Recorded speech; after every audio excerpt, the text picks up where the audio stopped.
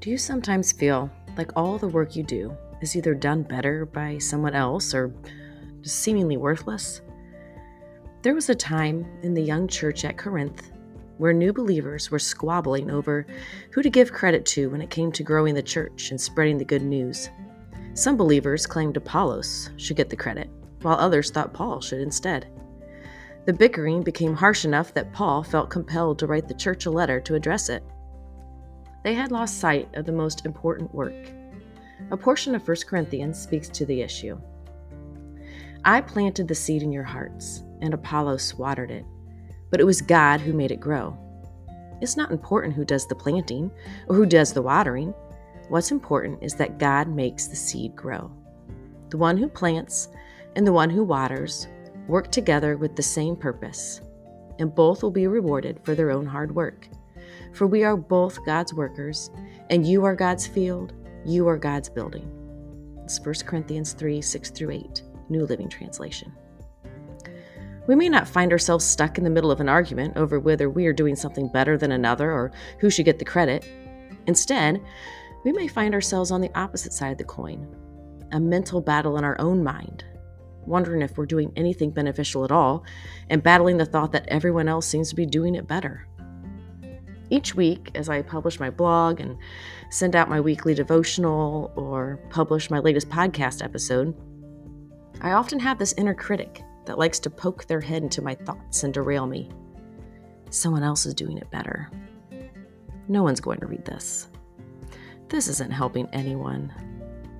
At times like that, I stop and breathe the prayer. God, I'm the planter. You are the provider. It can help bring our task into perspective. He asks for our faithfulness, not our success. We are asked to cast the seeds, not be the one to produce the fruit. Apollos may be speaking in a way that touches a certain heart, and Paul's delivery reaches a totally different one. In the kingdom of God, there is room for every one of our gifts, mine and yours. You may not be a writer, but this concept applies to you just the same. Friend, if you're faithfully serving in the place God has called you to, then you are exactly where you are supposed to be. It's not worthless. In the kingdom, you are valuable and wanted. Keep planting those seeds. Be faithful to the task at hand, and keep trusting the provider because he never fails. What are 3 truths that we can pull out of this situation with Paul and Apollos? 1, we each have a role in the work of the kingdom, and we can rest in him when we trust God to bring the increase. 2, we glorify God when we work alongside and hand in hand with other kingdom workers. 3, true success in the kingdom isn't measured by outcomes. It's measured in faithful daily tasks that add up to a lifetime of a steady resonance of dedication.